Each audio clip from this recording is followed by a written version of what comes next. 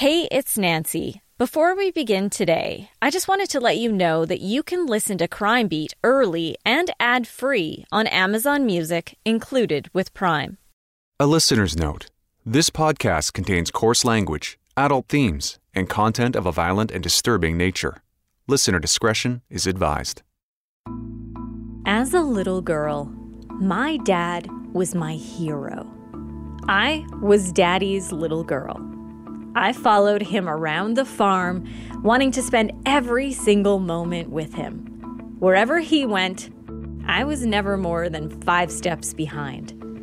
Over the years, working as a journalist, I've witnessed a lot of different relationships between fathers and their children. There's one case that really stands out to me. A teenager pleaded guilty in a really violent case. I won't get into details of that crime. It's not relevant to this particular story.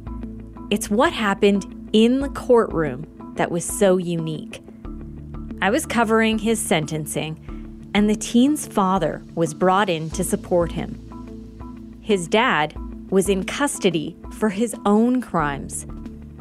The father and son hugged in the prisoner's box.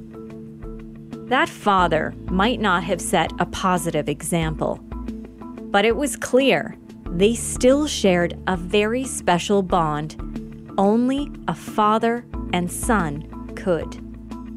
I always think of that old country song by George Strait that specifically talks about a father's love. And he said, let me tell you a secret about a father's love. A secret that my daddy said was just between us. He said, daddies don't just love their children every now and then. It's a love without end, amen. Today on Crime Beat, the story of Sarah Ray, a young woman who will be her daddy's little girl forever without end.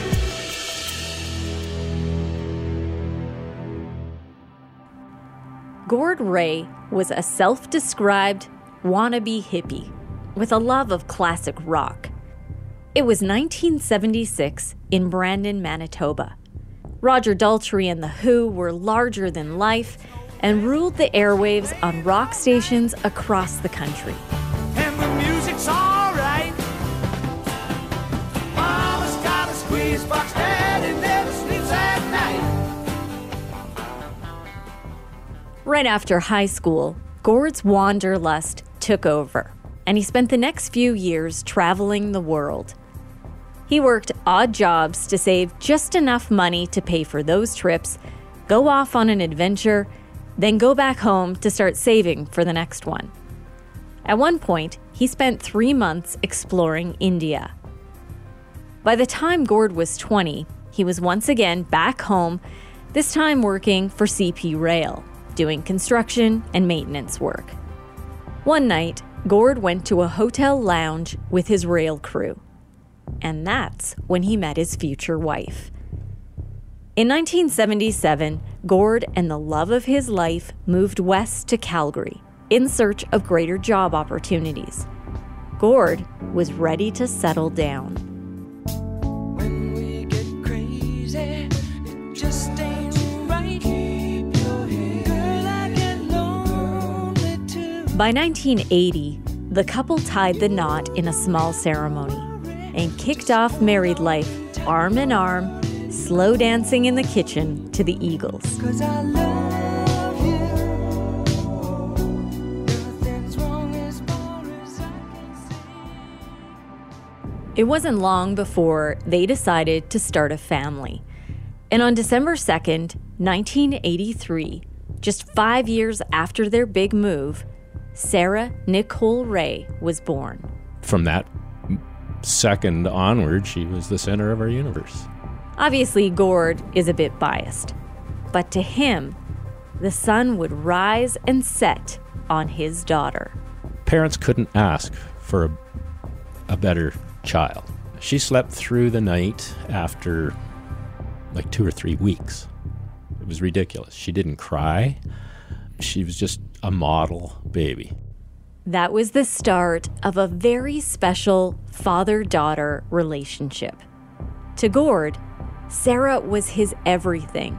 He adored her. Every night, Gord would sing his sweet child to sleep. Once there was a way to get back homeward. Once there was a way to get back home. Sleep, pretty darling, do not cry, and I will sing a lullaby. That became their special song. And every morning, Gord made sure there were smiles awaiting his beautiful Sarah. Golden slumbers fill your eyes. Sarah had long brown hair and big brown eyes. At first, she was a little on the shy side. She liked to stand back and assess each situation. But as she got older, she became much more adventurous. In her dad's eyes, maybe a little bit too adventurous. She had a really different sense of humor. She'd do things that would get a reaction from people just because she liked to see them. For example, she was with her younger niece and nephew, who was just a baby, and they were over at our house. They went next door to this lady that lived next door to us, put him on the front doorstep, rang the doorbell, and they took off and hid behind a tree to watch their reaction. And Sarah was probably, I'm going to say, around 9 or 10 years old at this point. And of course, they came out, but this lady was obviously shocked to find a baby on her front step and nobody around. But those are the kinds of things, innocent things, but just to get a reaction out of people. Another thing she'd love to do when we were driving and a car would pull up and they'd have their stereo, boom, boom, boom, boom, boom. Well, she'd roll the windows down, she'd turn on CBC FM to the opera, and she'd crank the opera up and pretend she was singing along with opera, and these guys would be looking over. But that's the kind of sense of humor she had. Sarah was also well known for her kind nature. In high school, one of her friends, or acquaintances at the time, had bipolar, and he was depressed, and he was kind of a nerdy type guy, I guess. Easy target for the bullies in the school. And she got to school one day, and they were circled around him, and they were beating this guy up. And there was a whole ring of students around sort of cheering it on and watching this. And Sarah jumped in there, and she was 100 pounds, if that.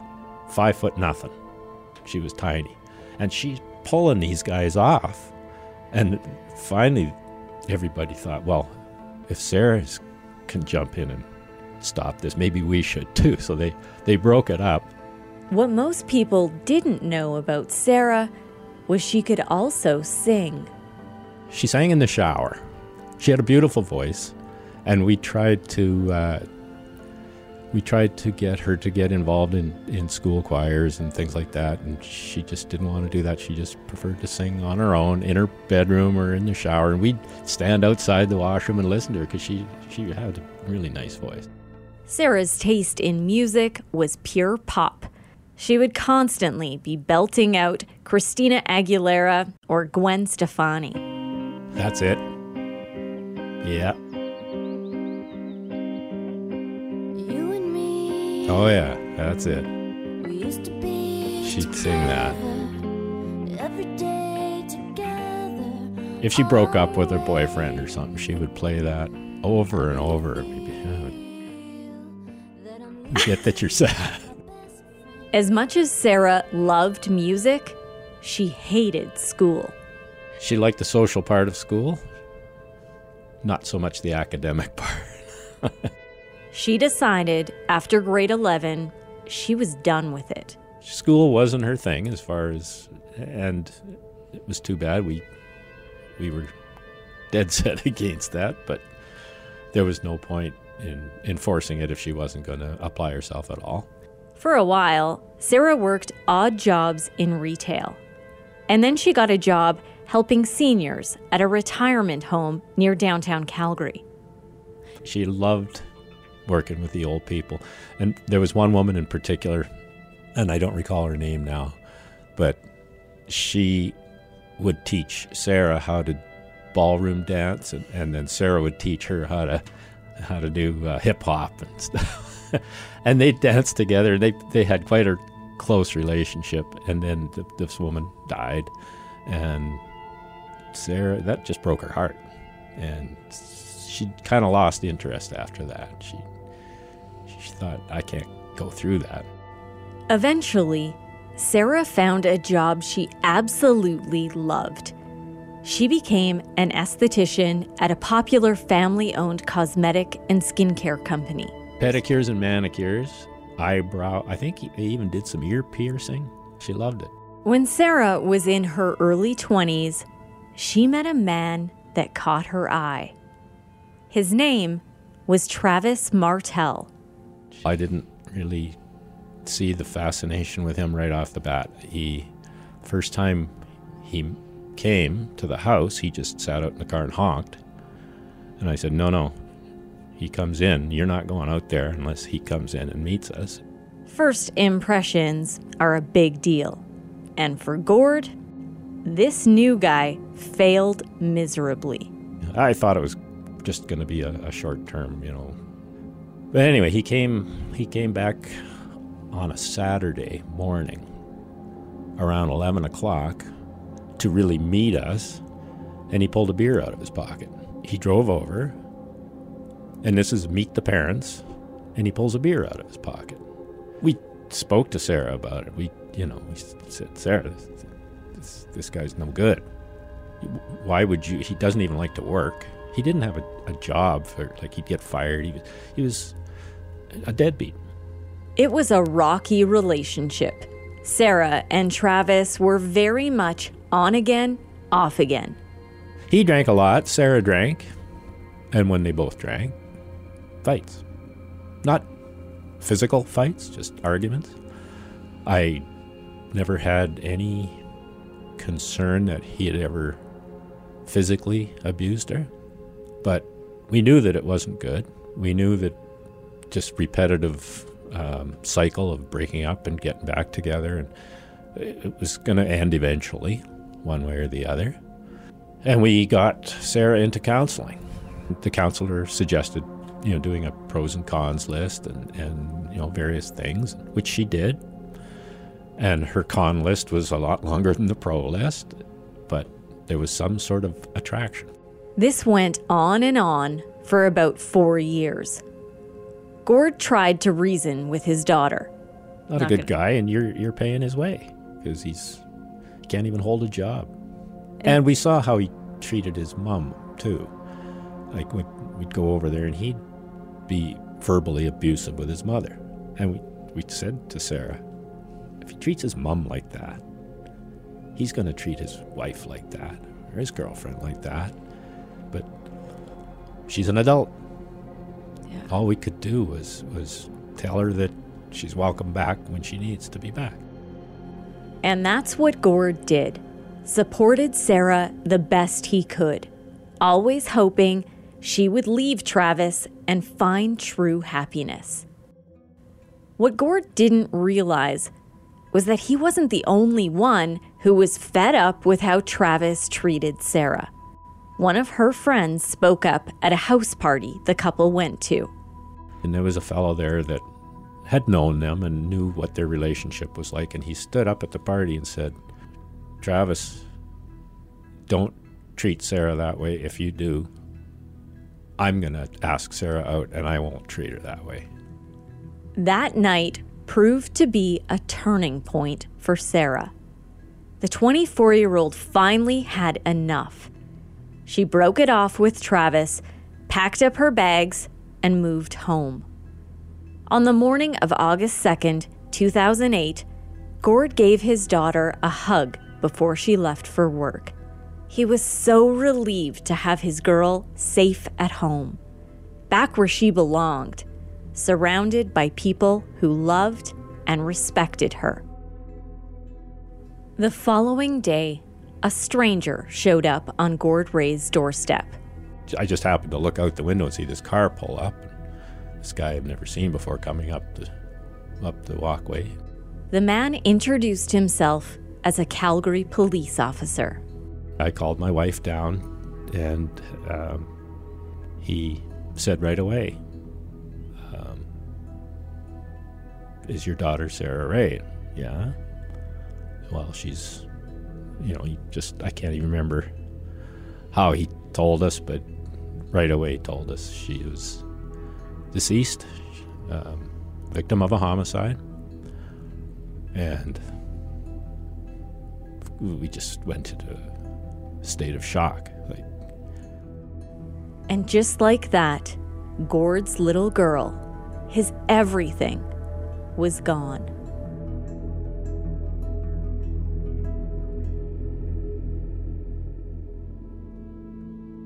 On August 11th, 2008, 8 days after Sarah's murder, her loved ones gathered to pay tribute to a life that was cut far too short. I sang Golden Slumber at Sarah's funeral. And don't know how I did it, because I think I was still in a state of shock at that point. As a parent, you imagine what, if something horrible happened to your kids. But when it happens, it's 1,000 times worse than you ever imagined. All he knew at that point was that Sarah had been murdered. The Calgary Police Homicide Unit was investigating, and Travis was offering his insight into what happened. He owed some guys some money, and they must have come and killed Sarah. Sarah was found dead inside the home Travis shared with his mother. Travis was the one who found her. 911 for Hello. I'd like to report, but my wife, she's dead. What, sir? My wife, she's dead. I just got home. This is Travis's call to 911. I just got home. I just got home right now. It's 5 a.m. We were off at the club, and Sir. I just came in the bedroom, and Sir, why'd she you has blood all over her. Sir? There's blood on my freaking walls and on her and stuff, and she's not breathing. And Sir, do you think she's beyond help? oh, I just went up and kissed her. I just want to go outside and yell at the fucking world. I'm just mad. I don't know what to do. My freaking wife. I don't know what to do. At that point, the 911 operator asked if he could help guide Travis to try and resuscitate Sarah. I think she's dead because she's blue. Do you want to? She's blue. She's cold. She's not even responding. Do you want to try resuscitation on her, sir? I don't even know how to do resuscitation, mate. I'm sorry. Sorry? I'm sorry. I don't know how to do it. I can tell you what to do. The dispatcher was persistent and repeatedly tried to get Travis to perform CPR. There's a big stab wound right through her chest. So I'm trying to. I came in the room. I don't want to. I just thought she was sleeping and stuff, and she's not. Okay, I'm with you, sir. I'm not going to go anywhere. I don't know what to do. Okay. This is the love of my life. It is really late. I just called you guys. I have to call her parents. I have to call my friends. I don't know what to do. I got blood on my freaking shirt, and it's just my wife. Do you say there's a stab wound? It's a stab wound. I think. I don't know. Gunshot. I don't know. I just came in the door. Sir, are you sure you don't want to attempt resuscitation here? I can talk you through it if you want to try. The longer we leave it, the worse it gets. She's blue. She's blue. Travis told the dispatcher he might know who killed Sarah. I think I have a good idea who did whatever to whatever. Travis, I have a good idea. Travis, tell me, can you see any weapon laying around anywhere? I don't see anything. I just see blood all over our bedroom. And Where is... We were at the bar today. We got into like a bit of a scuffle, but that wasn't it. It's like I went off and that was it. Are you not in the bedroom with her? And you're in the living room, are you? I'm in my kitchen. I went up there. I opened the door and it was dark, and so the music was on, and I thought she threw up. She was like passed out on the bed. I thought she threw up, so I put a towel down. I went to go give her a hug and kiss, and there's just blood everywhere.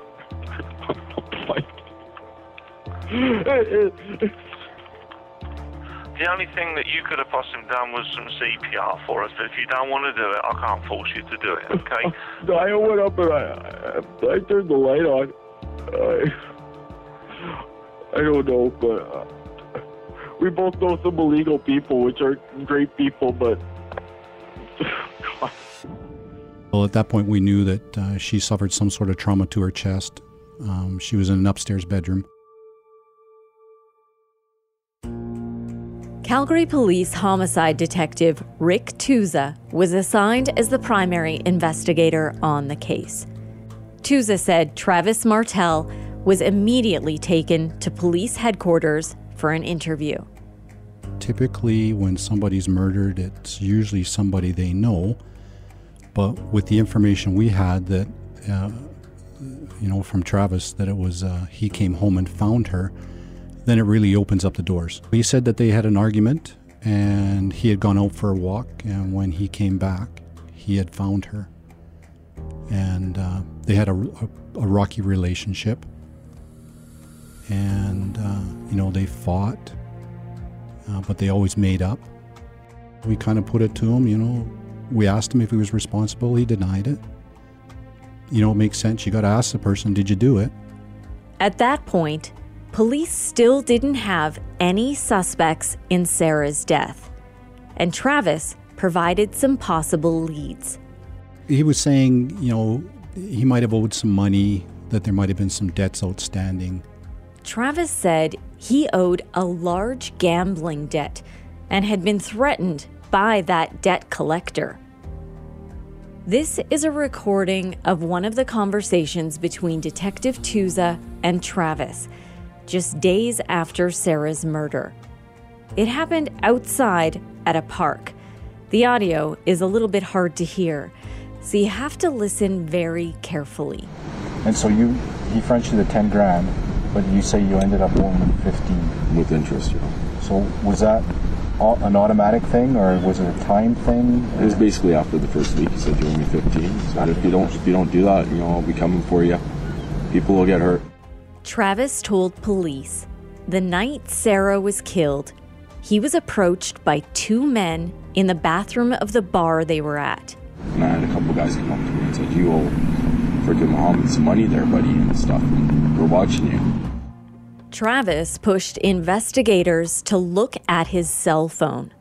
He told them it would confirm both his story and his alibi. He was adamant that there was information on his phone that would be able to assist the investigation. He wanted us to have that phone. Police would have that phone examined by a tech crimes specialist. I'll come back to the cell phone later. Investigators started following up on the leads Travis provided. So I had a description of a vehicle, a black Hummer, so I searched all the black Hummers in Alberta and followed up on all that information and contacted people and interviewed one fella. At the same time, investigators were also searching for the murder weapon. My partner worked with Calgary Search and Rescue to do grid searches. And basically you start from the residence outwards and you start looking in garbage cans, people's yards, a media campaign to ask people to look on their property to see if there's anything unusual. That search came up empty. Police interviewed anyone who might have witnessed anything that could help lead investigators to Sarah's killer. Sarah had gone out with Travis to the bar that night and met up with some friends. Those friends were also interviewed by detectives. It was hard for Sarah's friends to go through this too. Really, the one consistent theme that came through to investigators from Sarah's family and friends was a dislike for Travis and how he treated her.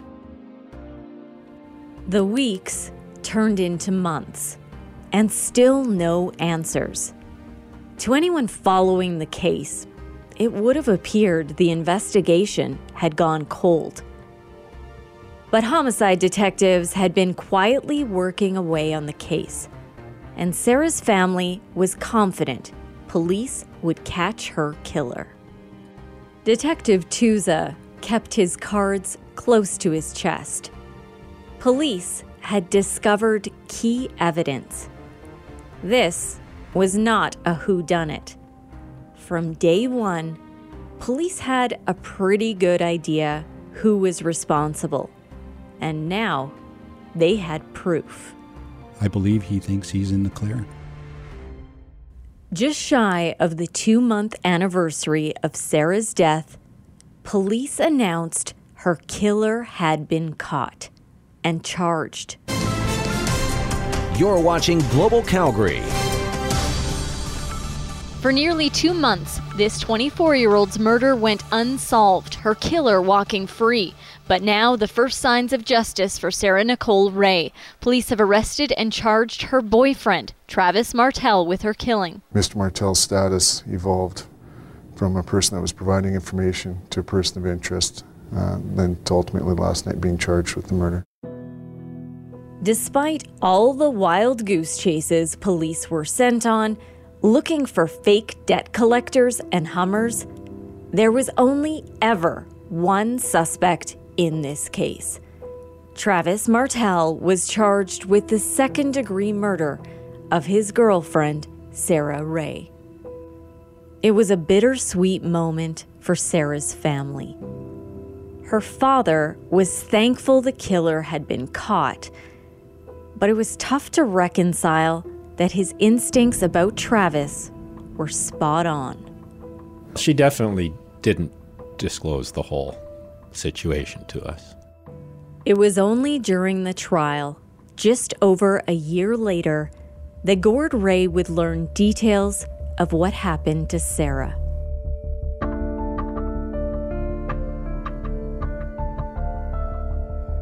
Remember that cell phone I mentioned earlier? Travis Martel's cell phone? The one he told police would clear him and lead them to the person who murdered Sarah? Well, he was correct in one thing.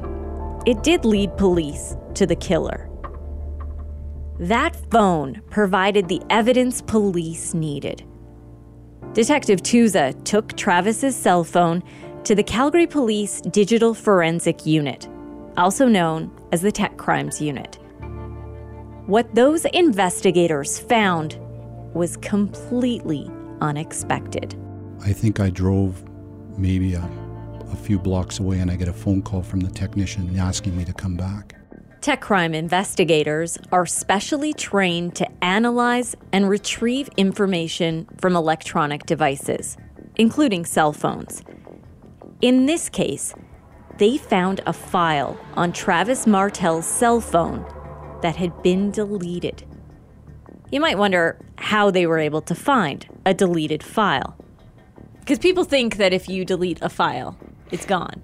Correct. That's not? That's correct. He had found it right away and he was super excited. And of course, this is a key piece of information that's going to solve our case. And he explained that it was deleted video, that the software, you wouldn't find it unless you had this specialty software. And when he pulled it up and we watched it, it was very telling. Tusa was floored by what they recovered from that cell phone. It is a terrible thing to watch, and I don't wish it on anybody. He showed me the video, and it was a 2-minute-long graphic video of Sarah dying. Travis videotaped Sarah's final minutes of life. Let's take a minute to just think about that. Domestic violence is a tragic and awful reality. And police will tell you most homicides are committed by someone connected to the victim. But videotaping your own girlfriend's final minutes after savagely stabbing her, can only be done by someone so cold and callous. He mocked her as he filmed her, and he showed zero empathy. Detective Tusa said, in 3 decades of policing, he had never seen anything so heartless. Sarah's on the bed, and the video is taken from approximately, I'd say, maybe 8 feet away. And at one point it zooms into her chest where her wound was and zooms back out, and there's some talking on the video, and there's music playing. And obviously she's dying. She's in her last breaths. And it was a terrible thing to watch. One thing that I wondered is why Travis would have offered up his phone knowing that horrific video was on it. Well, he must have thought that he was in the clear, that when he deleted the file, nobody would ever find it. And, in his mind, he was giving up evidence that would help support his alibi. The video was on his phone, and Tusa could hear Travis talking in the video. But Travis wasn't actually seen in the video. He never went in front of the camera himself. As you watch the video, at no time do you get a reflection of who's actually taking the video. All you've got is a video and somebody talking. And that was one of the issues I had when I took the video to the Crown to say, hey, this is our evidence, can we lay a charge now? They told me no. It was clear Travis was responsible for Sarah's death. The problem was proving that it was in fact Travis taking the video and that he was the one who killed her. While police searched for that proof, they didn't let on to Travis that he had become the primary suspect. Does he ask you, did you check my phone? Oh, for sure. And what do you say? Yeah, we checked your phone. We're following up on it. Police tried a number of investigative techniques to try and link Travis to the video. How was I going to prove that it was his voice? Doing a lot of research, talking to people in Ottawa about how we can do voice comparisons, and we weren't able to do that with the technology we had at the time. Investigators went over the video frame by frame. They watched and listened carefully, looking for anything that could help them confirm the identity of the man behind the cell phone. The total time of the video is 2 minutes and 6 seconds. As the camera zoomed in to the wound on Sarah's chest, a man's voice is heard saying, "Look at the wound you got there." It was like the man was mocking Sarah as she gasped for her last breaths, her life escaping her body. There was a phrase where he was saying he'd be with her soon enough. He talked about the wound to her chest. And the one thing he did say was he called her baby girl. Remember those interviews police did with Sarah's friends? They told police Travis called Sarah baby girl. And that was a key piece of information. Because he had never told you that before, that he called her that? That's right. Police prepared to confront Travis with the video. And on September 30th, 2008, he was taken in for questioning. For the most part, Travis kept his head down while a detective went over the evidence and tried to get him to open up about what really happened the night Sarah was killed. This went on and on for hours. Detective Tusa made every attempt to verify your story, and nothing could be verified. The detective told Travis even his timeline didn't add up. They arrived at 5:04 in the morning at your house. 5:04. 2 to 4 hours after death. What does that tell us, Travis? That tells us that Sarah died at 3 in the morning. 3 in the morning. What does that tell us? That tells us that everything you've told us up to this point doesn't fit the timeline. It doesn't fit. Medical evidence showed Sarah died several hours before Travis called 911. Police believe he used that time to try to hide the weapon, along with his bloodied clothes, clean up the crime scene, and practice his story. We have a fellow that's taken him through the whole thing and basically starts to the point where you're accusing somebody. And it's deny, deny, deny, deny. And then you play the video, which is kind of your trump card. Help me understand what is on this DVD that we're about to watch. What is he going to tell me? What is he going to show me? I know that you tried to delete it off your phone, Travis. We know that you tried to do that. But, like I said, just because it's deleted doesn't mean it's gone. Travis was silent as the detective played the video. It's that moment in time where the person takes that pause and then they have to give you some truth. How can you explain that? There's that, they deflate. Typically people will deflate and then they have to explain. And that's what he did. He gave his version of what took place. The officer closed his laptop. He pushed Travis to explain the video. Travis took a few minutes. He had a smoke, and he knew he was defeated. Finally, he started to talk. He told the detective after they got home from the bar, he and Sarah got into a fight. Well, I had a knife beside my bed. I always slept beside my bed. Okay. Just for, yeah. In case something ever happened. Yeah. Did you catch that? Travis told the detective he kept a knife beside his bed. He said he slept with it in case something ever happened. Well, she grabbed the knife, and we struggled and stuff. And it was just like, nothing major. I pushed her down. Okay. And, they kind of went into her.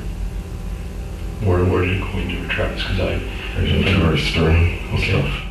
Again, if you missed that, Travis said there was a struggle with the knife, and that the knife kinda went into her.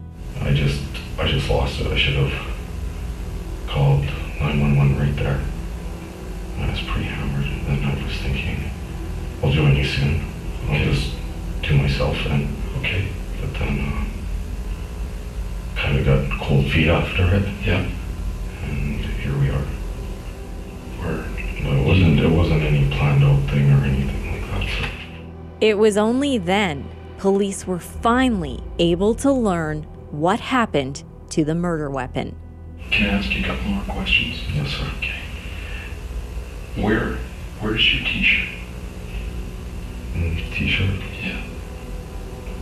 The one you're wearing. The t-shirt and the knife are in the attic. In the attic? Okay. Where in the attic is the knife? Southwest corner. Southwest corner?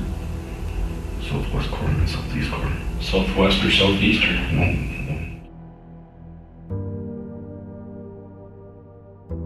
Travis had hidden the knife he used to kill Sarah under some insulation in the attic of his mother's home. Over the next few hours, police were able to obtain 2 further confessions, each a slightly different version of events. Once he gave basically a full interview, I said, okay, well, how else can we get another confession from him? So we allowed him to use a telephone, and we had that telephone wired up. We had an authorization to record his conversations, and we captured another confession where he phoned one of his best friends and basically confessed again. The third confession came in the form of a reenactment. Travis went with police to his mother's house and gave a play-by-play of his version of what transpired that fateful night Sarah was killed.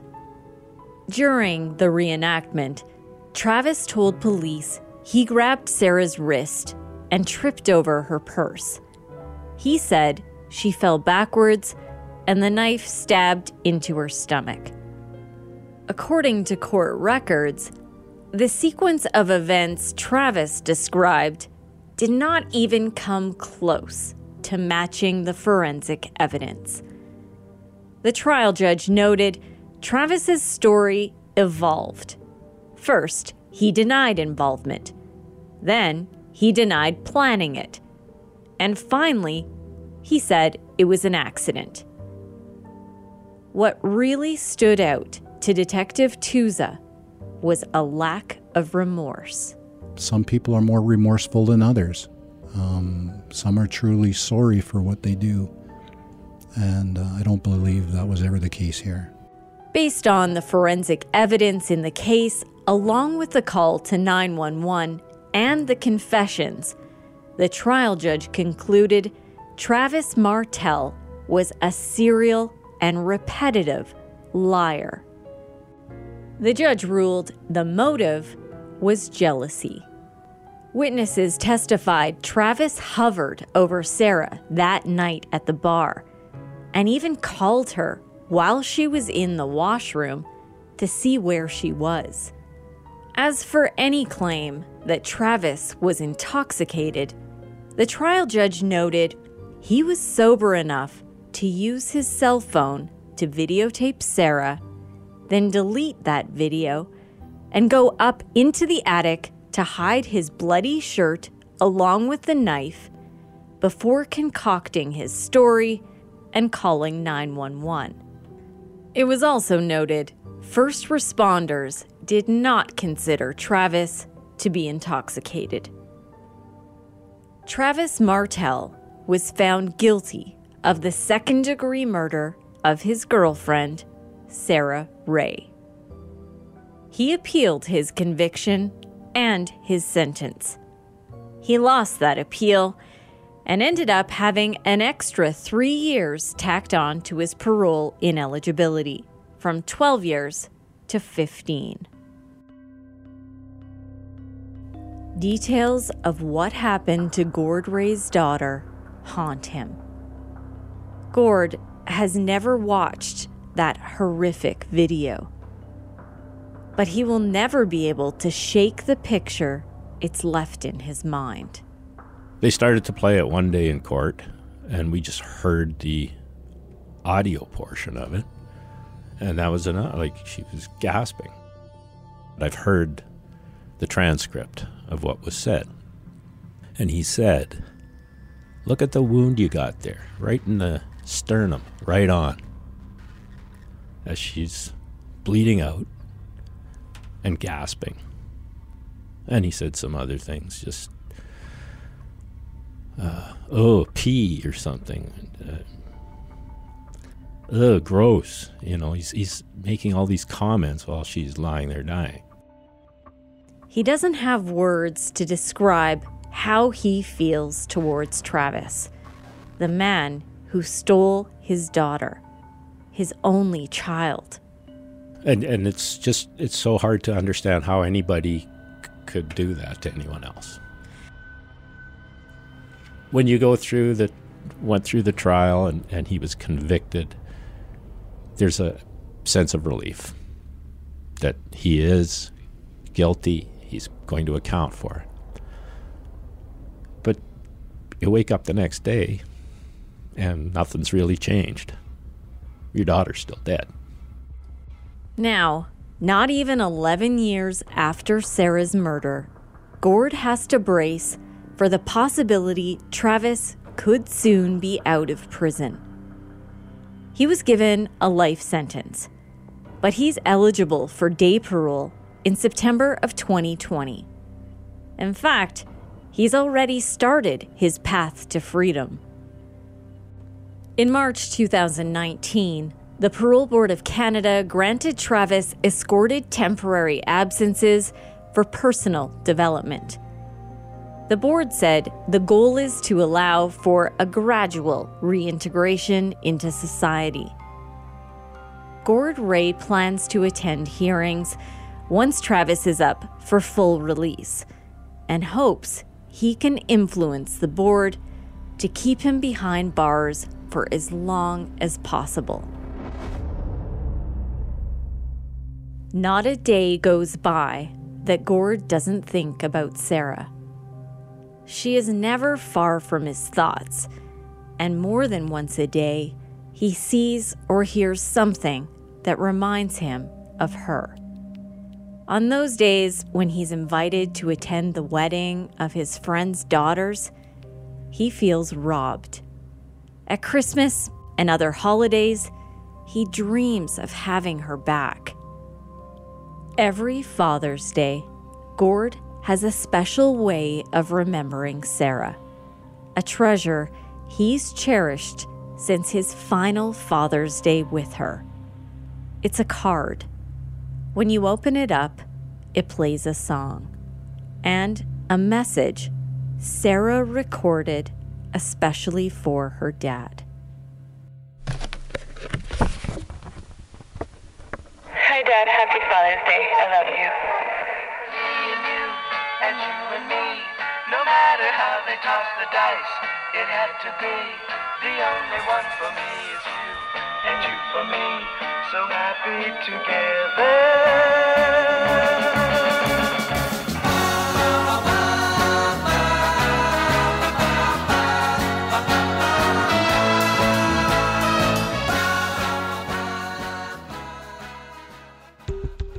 Thank you for joining me and letting me share this story with you. If you know someone, anyone, who you suspect is a victim of family or domestic abuse, please contact police immediately. Reach out for help. Crime Beat is written and produced by me, Nancy Hixt, with producer Dila Velasquez.